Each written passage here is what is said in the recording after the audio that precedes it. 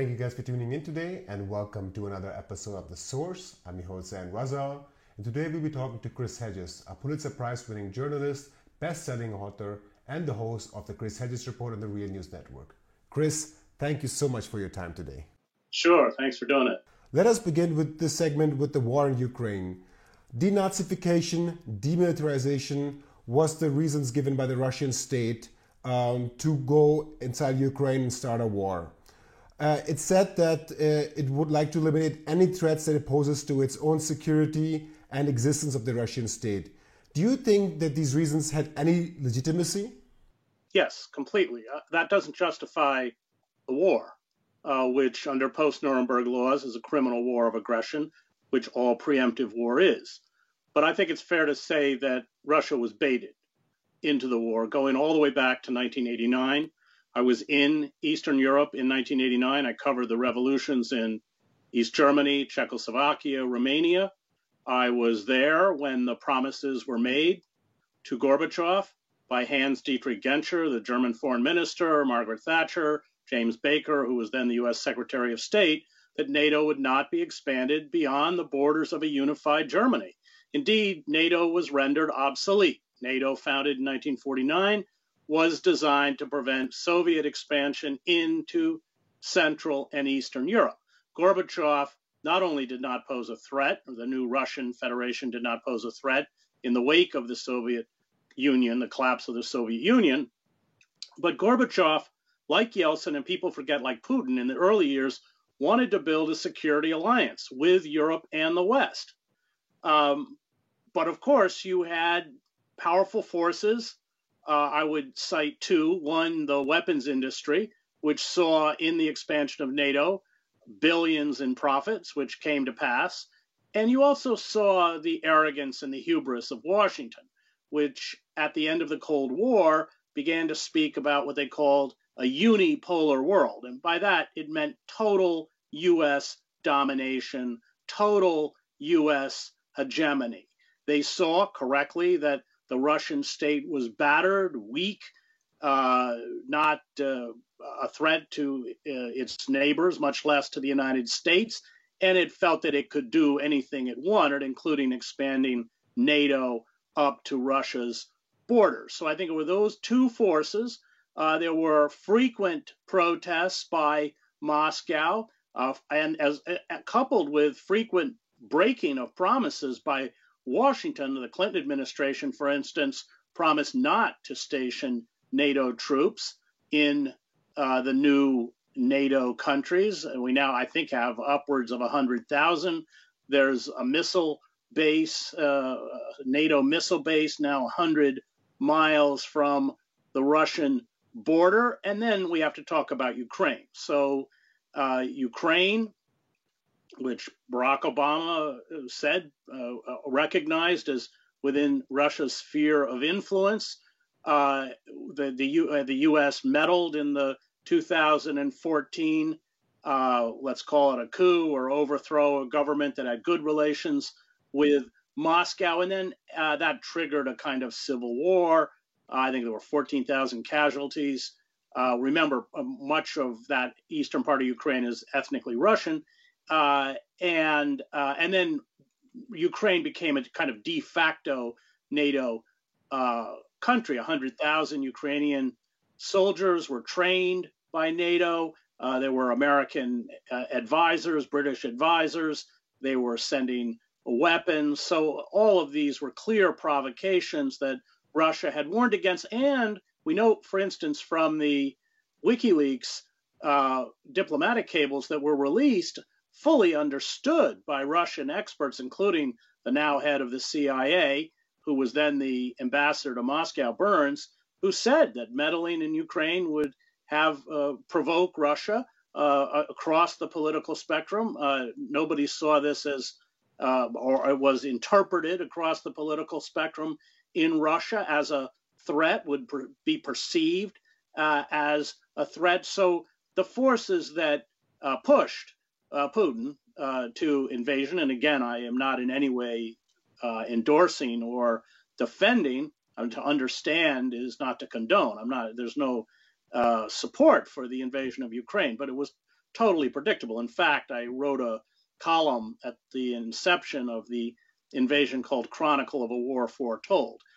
So you had Sovietologists like George Kennan called the expansion of NATO the greatest blunder of post-Cold War history. You've had figures like Henry Kissinger, not a figure I have much admiration for, but he certainly understood or understands the danger and has called for swift negotiations and end arms shipments.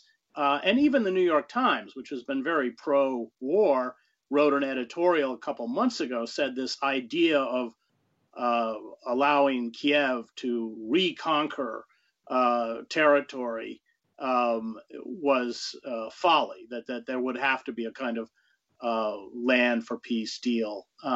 But as long as billions in arms shipments continue to pour into Ukraine, you're not going to see a cessation of the war.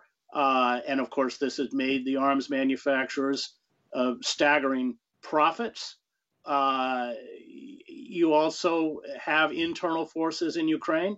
I don't think the neo-Nazi element's very large. It's hard to estimate, let's say 10%, but they have militias, armed militias, the Azov Battalion, etc. And remember, Zelensky ran as a peace candidate. He announced that he spoke Russian and he would rebuild relations with Moscow, etc. And from all I can read is that these kind of proto-fascist, neo-Nazi forces made it very clear to Zelensky that if he wanted to remain in power and perhaps remain alive, he better change his attitude towards Moscow, which he did. So these are all the forces that led to the tragedy. It's of course the people who are suffering the most are the Ukrainians. They are essentially pawns in this power play, because the reason Washington is providing the billions in weaponry and support has very little to do with Ukraine, and has to do with degrading Russia's military capabilities. Who's going to piece Ukraine back together? Well, you can look at past conflicts going all the way back to the war in El Salvador, which I covered, but Afghanistan, Iraq, anywhere else. So it's Ukrainian blood and it's Ukrainian devastation. And I think we have to be fair to the poor families of the Russian conscripts. So it's a very, very cynical move and very dangerous, as Kissinger and others have pointed out, to corner and humiliate Putin, although that's not gone particularly well, because we're dealing with a very significant nuclear power. I talked to Noam Chomsky over the summers, and he said the same thing as you did, that there was plenty of provocation but no justification. I've talked to others on the left, for example, Paul Jay and even Daniel Ellsberg, and they stated that to provide a counter-argument that the NATO presence did not threaten Russian existence because NATO is also present in Latvia, which is very close to Russia, shares a border. We see that in Scandinavian countries, and NATO is also present in Poland. So if that didn't pose a threat to the Russian state and didn't give them, Ukraine didn't give NATO a strategic advantage, there was no justification or legitimacy to the war. So how do you counter this argument? Because we also see this in mainstream media being made. And how do you see that as somebody who's been covering this issue for such a long time? Well, there was a steady encroachment of NATO on Russian borders, which Moscow vigorously protested. But I think Ukraine was just a step too far, understandably. Ukraine is an extremely large country.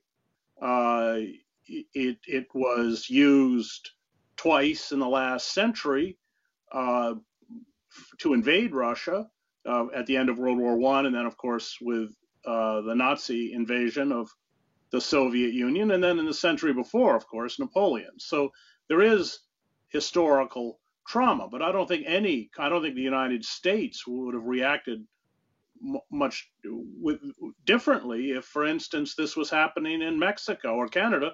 And we can go back and look at Cuba, the Cuban Missile Crisis, which was solved through almost daily contact between Khrushchev and Kennedy, whereas Washington doesn't really want to talk to anybody.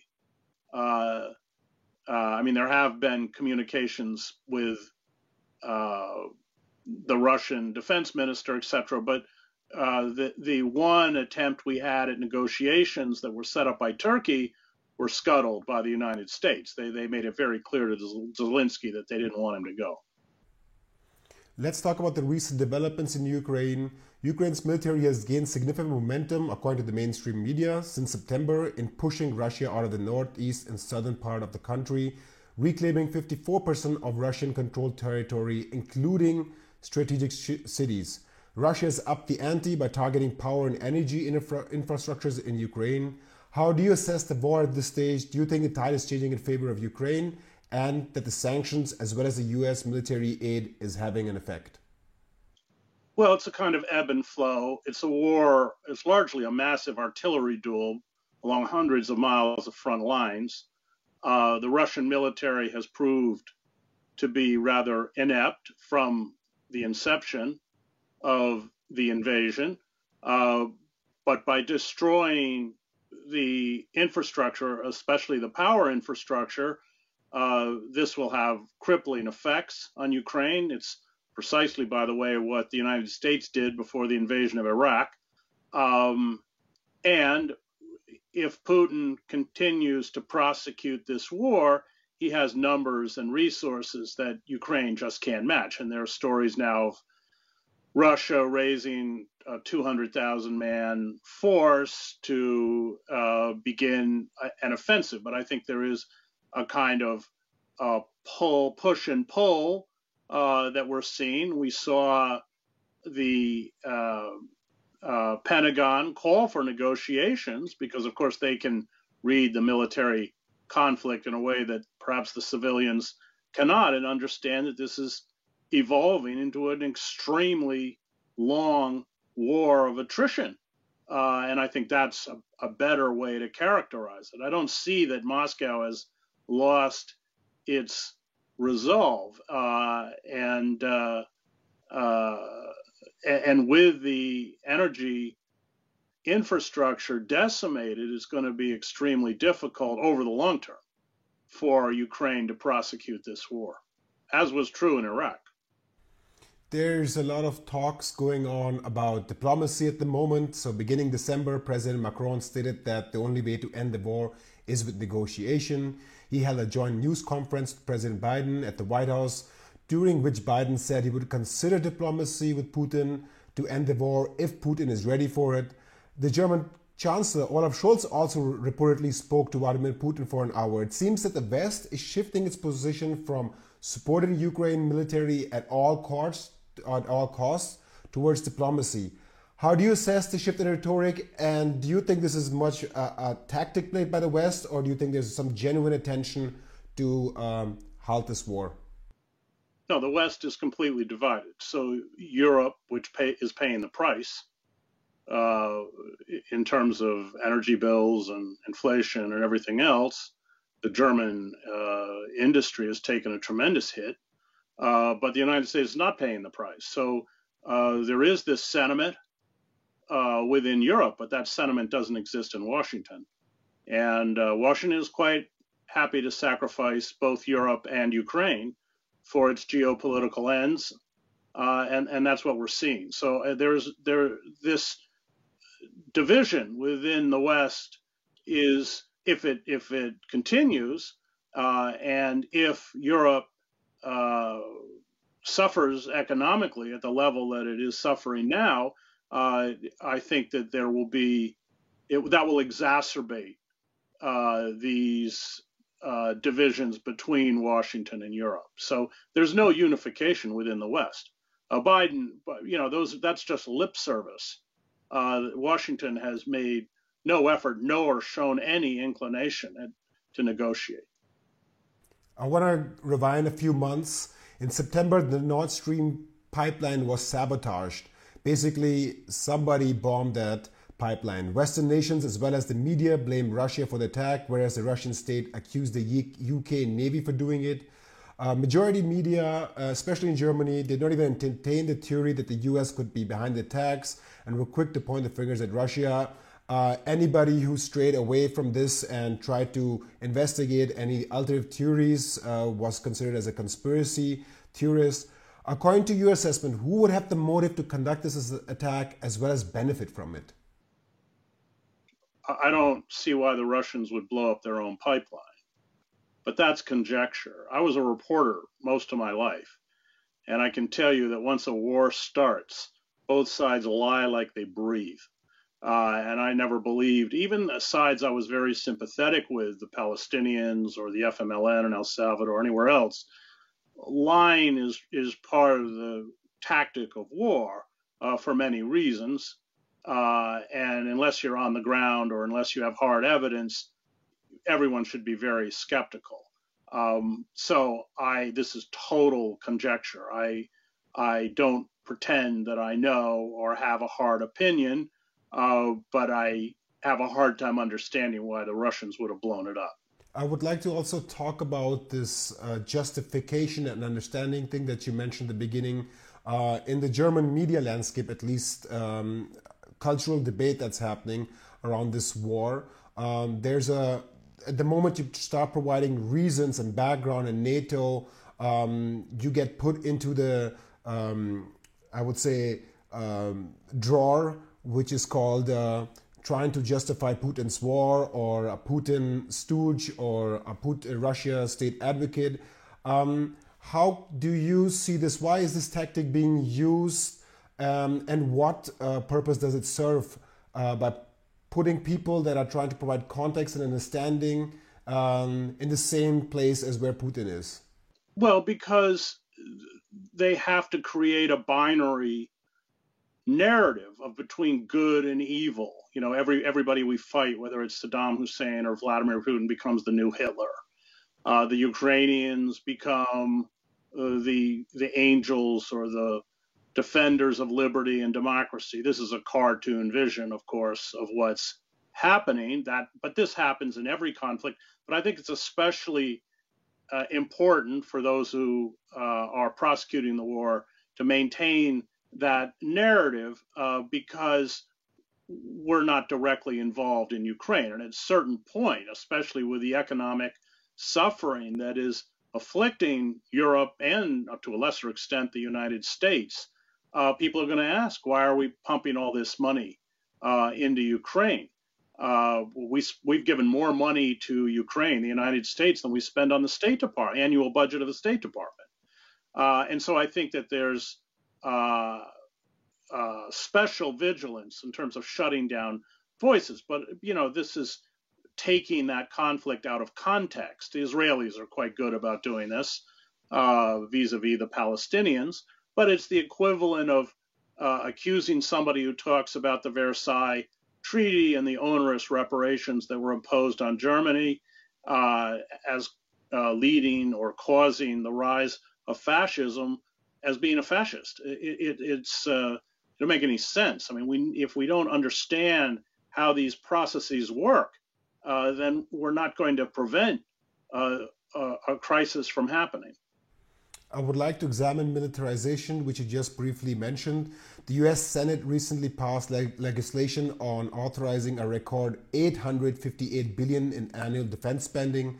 Germany, just a few days ago, approved $8.8 billion purchase of US F-35 fighter jets that is produced by Lockheed Martin and can carry potential nuclear warheads. Additionally, the US recently gave $400 million in military assistance to Ukraine. And since Biden administration came into power, we're close to $20 billion. When it comes to social spending, we see countless hours of debates and stalemate. But when it comes to military spending, we don't see the same, let alone discussion in mainstream media that puts domestic social spending in contrast to military spending. Why do you think this is the case? Because you can't defy the war industry. Your political career is finished. Even Bernie Sanders won't defy the war industry. And that's why Karl Liebknecht called the military the enemy from within.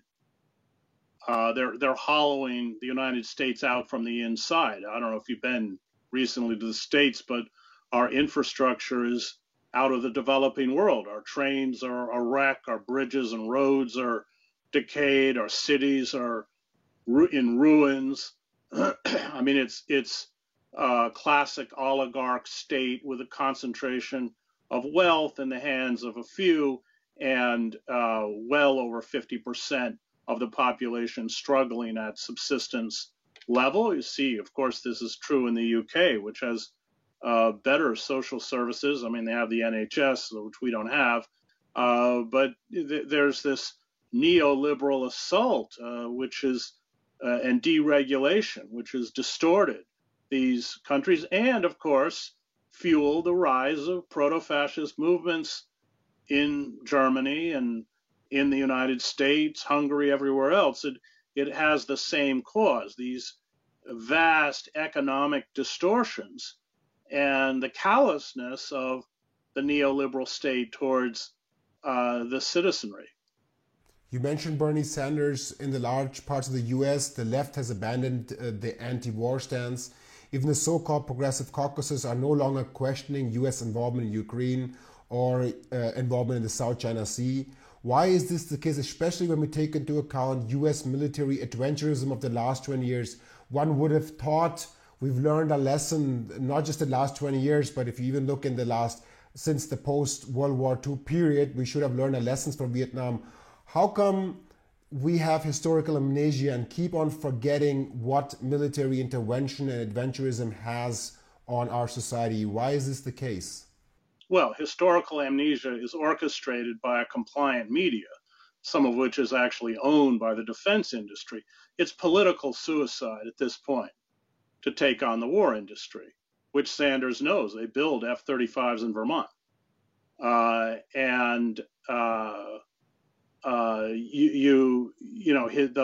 whole failure of the Sanders campaign is that he never addressed this rampant, uncontrolled, unchecked militarism. And that's how empires die, by the way, as Arnold Toynbee and others have written. That military establishment, which was true in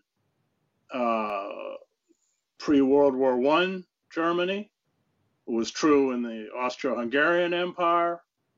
It was true at the end of the Roman Empire, where the Praetorian Guard was literally auctioning off to the highest bidder the post of emperor. And when that militarism, it disembowels the country. It's a kind of cancer within.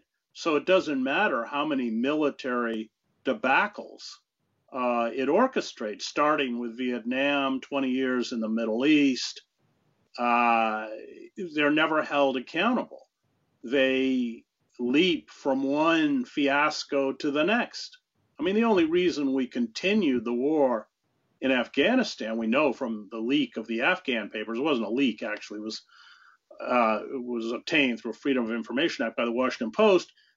All of the military strategists and politicians understood that the war in Afghanistan was unwinnable. But Raytheon, Lockheed Martin, Northrop Grumman, General Dynamics, they were making a fortune. And so the war just continued because they can't be crossed. And that's extremely dangerous because they set policy. And their policy is not grounded in any kind of geopolitical logic or certainly diplomacy. It's grounded in profits, which is why you see this massive expansion in the South China Sea, the baiting of China over Taiwan. It's money, but it's extremely dangerous. We always look at politicians or the media, but I would also like to focus on society, people in general. So, for example, when the war in Ukraine broke out, a lot of people supported the Ukrainian flag. In Germany, at least, businesses started doing huge drives, charity, all sorts of events which supported the Ukrainian cause. But however, when we saw the US invade Iraq, although there was huge demonstrations taking place, We didn't see the Iraqi flag being touted. We didn't see a lot of businesses getting involved and supporting the standing up against the U.S., calling the U.S. war criminals. We're seeing the same case right now in the Yemenis war, or what Israel is doing to Palestine with its resettlements. We don't see these flags. We don't see all of this hype. Can you talk about this cultural hypocrisy? Well, again, it's manufactured, as Noam Chomsky and Ed Herman point out in their book Manufacturing Consent. So you have worthy and unworthy victims. Palestinians are unworthy victims. Yemenis are unworthy victims. Ukrainians are worthy victims. And the press falls completely in line. So they celebrate the suffering or highlight or report on the suffering of worthy victims and hold them up as exemplars of morality and virtue, and then either ignore or demonize the unworthy victims. That's long been a constant within the press, the commercial media, let's say, maybe not the alternative press that's not dependent on corporate money, but of course they're a marginal presence. So that's why, I mean, we should be, if you really care about justice, we should all be hanging Palestinian flags out the windows of our apartments. Or the horror in Yemen, where tens of thousands of people, if not hundreds of thousands of people, are dying of cholera and starvation, and with U.S. weapons. It's a Saudi-run war, but it's U.S. weapons and U.S. logistics that make it possible. So it's that, I covered the war in El Salvador for 5 years, and we had not only Archbishop Oscar Romero was assassinated, but we had 4 American church women who were raped and assassinated by the National Guard. At the same time, in 1984, a Polish priest was killed by the communist government. And the Reagan administration used the murder of that priest to excoriate the Polish regime and whip up all sorts of support for its anti-communist rhetoric, and then essentially made excuses for the murder of Romero and then the murder, although they were Americans, of the 4 church women. Jean Kirkpatrick, who was the UN ambassador to the UN for the US, said, well, they were more than nuns. And Alexander Haig, who was the Secretary of Defense, said they probably ran a roadblock. And so that's what we're seeing play out, dividing the world between worthy and unworthy victims. And the Ukrainians have been anointed as worthy victims, and the press, it's very compliant. It falls completely in line, because remember, it depends on 2 factors: advertisers and access to the powerful. And so when those advertisers or the powerful make demands, they are heard, and those demands are followed. Let us close this topic of Ukraine before we move on to other topics by talking about solutions. What do you think could be pursued by the West, and also what could be done by the people to ensure that this war stops and we move along with peace? Well, the moment the West says we're going to pull the plug on the weapons, Zelensky and the Ukrainian government will get to the negotiating table as fast as they can. And that's really the solution. There has to be a demand, a quid pro quo with Russia that, number one, there's a ceasefire. Number two, Russian forces have to withdraw from Ukrainian territory that is not dominated by ethnic Russians. I think there is going to have to be some kind of trade of land for peace at this point. But as long as billions upon billions of weapons, and it's more than that, there's training, and the U.S. is providing intelligence reports to Ukraine, and now we're about to send Patriot missiles. It just keeps ratcheting up. And I know, I covered war for 20 years. When you open that Pandora's box of war, You don't control it. It controls you. You don't know where it goes. And it could lead to direct confrontation with Russia, which would be catastrophic. I would like to switch our focus to Iran, which is making a lot of headlines.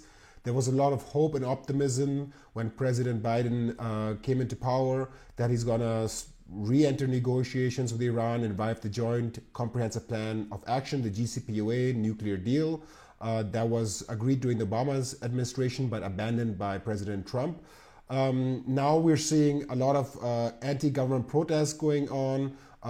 People are asking for freedoms and rights and are pushing back against this theological religious government.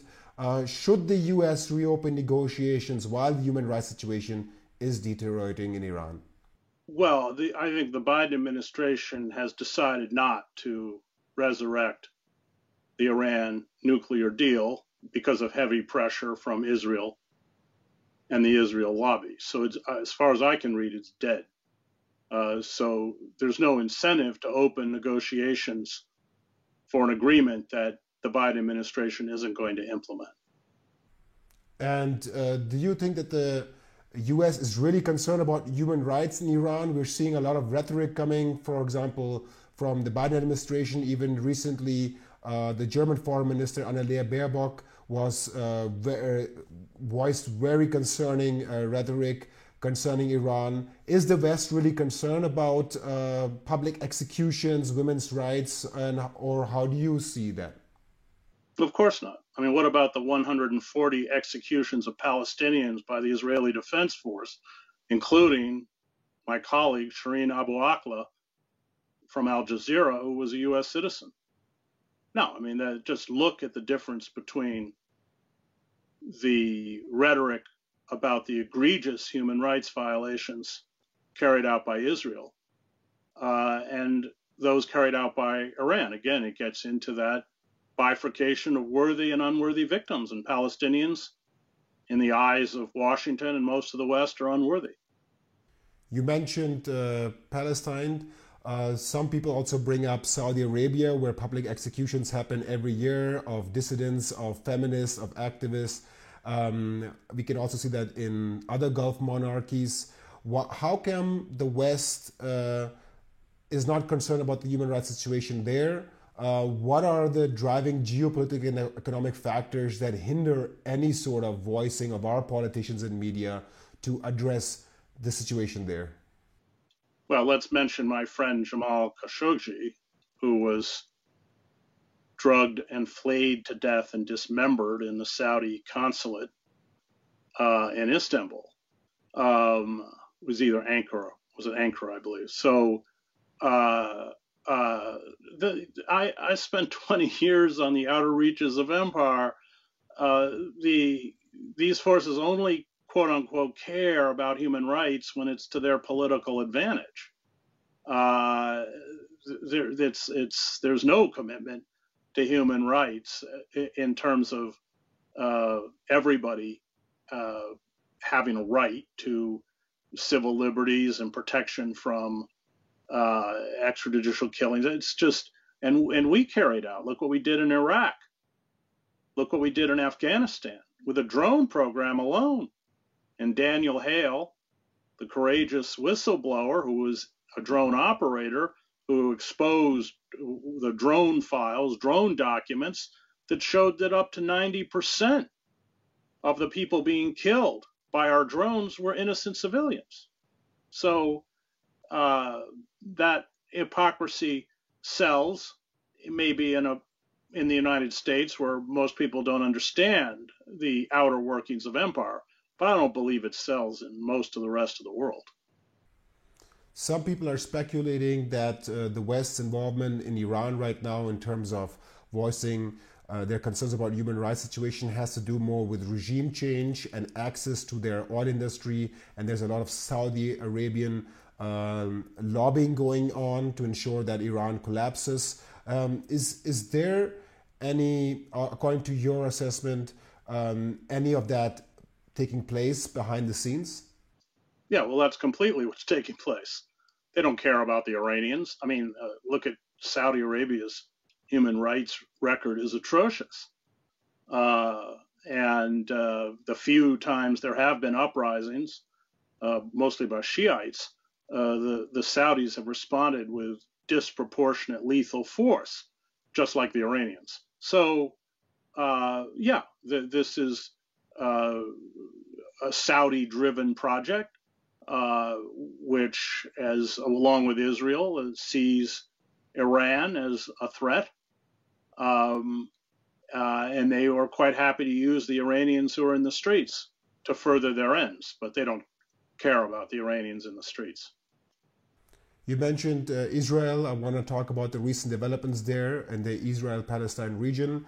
Jana Majidi, a 15-year-old Palestinian, was on the roof in her pajamas playing with a cat when an Israeli sniper shot her twice in her face. You already mentioned this. Earlier this year, we saw a similar situation with the Israeli sniper killing journalist Shireen Abu Akleh.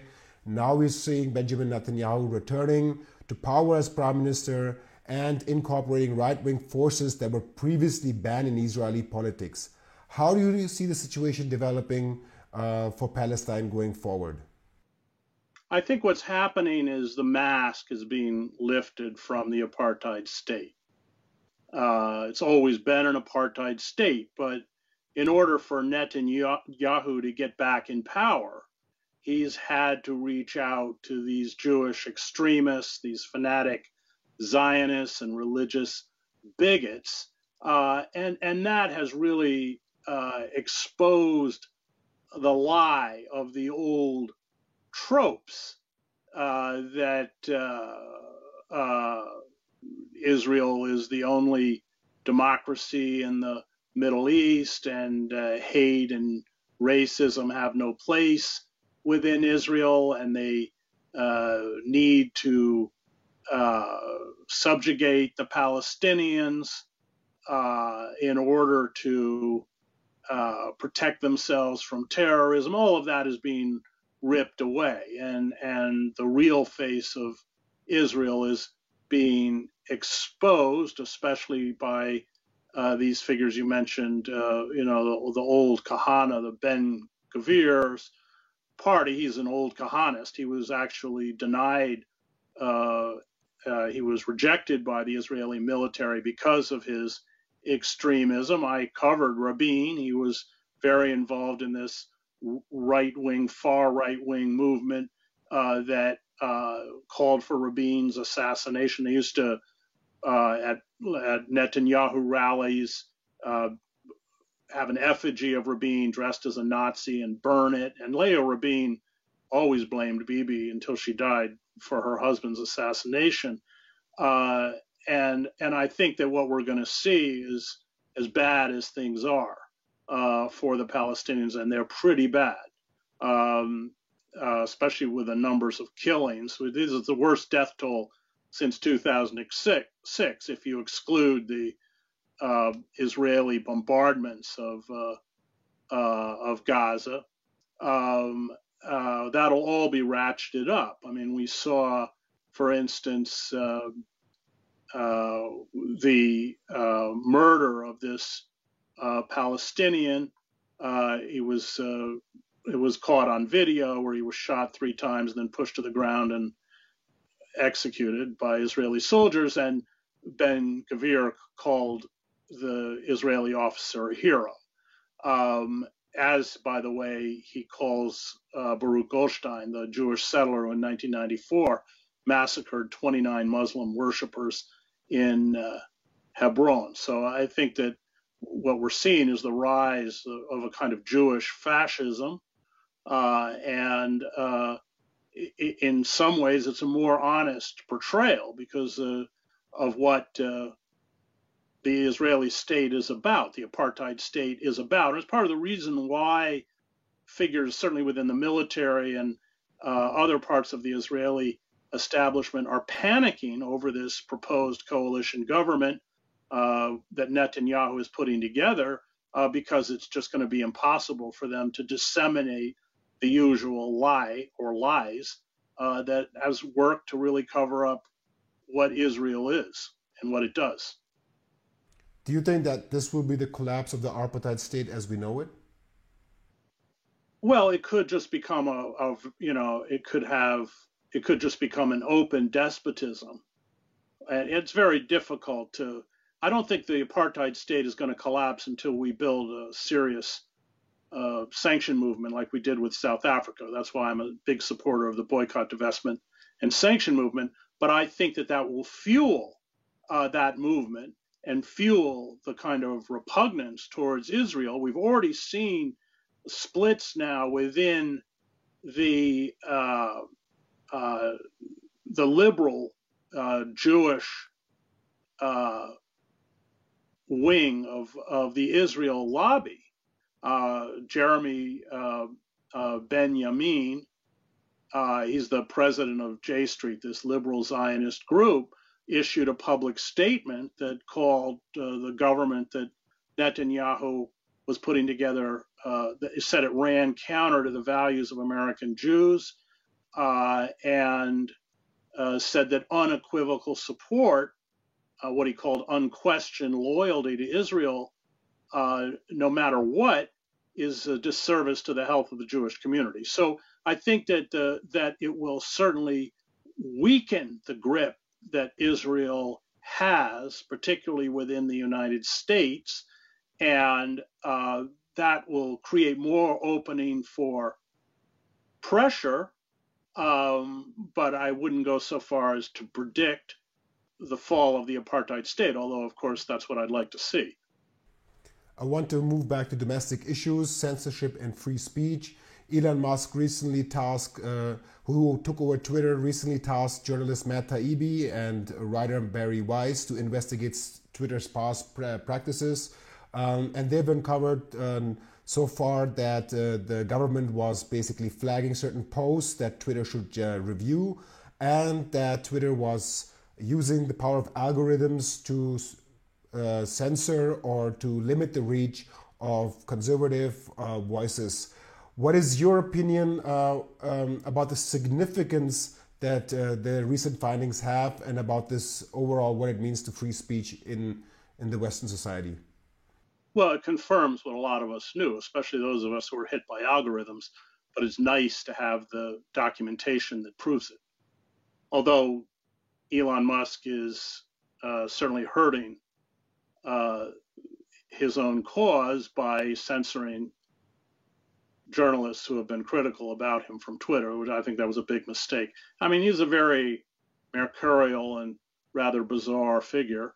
But I think the upshot of those Twitter files is that it does confirm what a lot of us knew. And in that sense, it's an important piece of journalism in terms of its documentation of not just censorship, but the collaboration between the national security state and large social media platforms like Twitter. And that's also what those files have exposed: constant communication, requests from the FBI, Homeland Security to ban certain people, which they almost universally did, or shadow ban them at various gradations of limiting access to certain people on social media, which they employed. So I think for those of us who followed it closely, there weren't any surprises, but we didn't have the documentation to prove it, and now we do. Major media outlets in The Guardian, The New York Times, Le Monde, Der Spiegel, El País collaborated and published a joint statement for Julian Assange. And I quote here, "This indictment sets a dangerous precedent and threatens to undermine America's First Amendment and the freedom of the press." Why do you think it took so long for major media outlets that benefited so much greatly from WikiLeaks' work to band together and finally release a statement? I don't know, because I wasn't on the inside. I'm glad they did it. It's very late, but it's better than not doing it. I thought it was a good statement. I think it will certainly help. Whether that will get the Biden, I mean, Biden's a very timid figure, and he was appointed by Obama as his vice president because, although a Democrat, he in essence voted Republican. I mean, this guy supported segregation, and he was against school busing, and he was against abortion, and he was one of the architects, not only of the Iraq War, but the massive expansion of our prison system, more than doubling the prison population, arming police forces with military-grade weapons. This is all Biden. And the CIA wants to punish Julian, I think, for Vault 7, which exposed the hacking tools the CIA has access to in our smartphones and TVs and even our cars, everywhere else. So whether Biden will stand up to them, I find that doubtful, but I certainly thought that this statement was important and probably put more pressure on the Biden administration that other supporters of Julian, such as myself, are able to do. Julian Assange's legal team will appeal the decision, and also I think they're taking the route of going to the European Human Rights Court, which the UK is still obliged to. If all of these attempts fail and Julian Assange is extradited to the United States, do you think he will receive a fair trial in the United States? No, of course not. He's being sent to the Eastern District of Virginia for a reason. That's where they lynch everyone. But we know that it's not a fair trial because I've sat in on the proceedings in London. Look, if it was a fair trial, it would be dismissed because the CIA videotaped his meetings with his attorneys, eviscerating attorney-client privilege. That alone should invalidate the trial. And then there's all sorts of other issues. I mean, let's begin with the fact that he didn't commit a crime. He hasn't committed a crime. Unless you consider jumping bail. I mean, maybe that's the only crime they could pin on him. But certainly for what he's charged with. Those proceedings have a kind of Alice in Wonderland quality to them, where the Queen of Hearts says, let's announce the sentence before you hear the evidence. That's kind of what's happening. And Buritsa already has everything written out on her laptop. I mean, she was the lawyer in the lower court who it's a kangaroo court. It's a show trial. It's not the best of British jurisprudence, but stinks of the kind of Lubyanka. And I think that's why they make it so difficult to cover. For anybody who has any shred of credibility, it must be a phenomenal embarrassment because it just shows the bankruptcy of the legal system in this particular case. A lot of supporters of Julian Assange also watch our channel. For them watching right now, what do you think ordinary people can do in order to stop this extradition, or at least create as much awareness as possible in this case? Protest, because I was in the courtroom when Buritsa started complaining about the noise outside, so they know people are out there, and I think that's we have to. I was invited, as you may know, to Julian's wedding. There were 6 of us. We didn't get in. The prison authorities wouldn't let us in. But it didn't matter. They didn't want me to write about it, obviously. But I just went home with Stella and John and Gabriel and everyone else from his family and interviewed them and wrote about it anyway. Every effort to humanize Julian, of course, is something that they block. But I think the protests, they have an effect. I was in the courtroom when she wouldn't have mentioned it if it didn't disconcert her.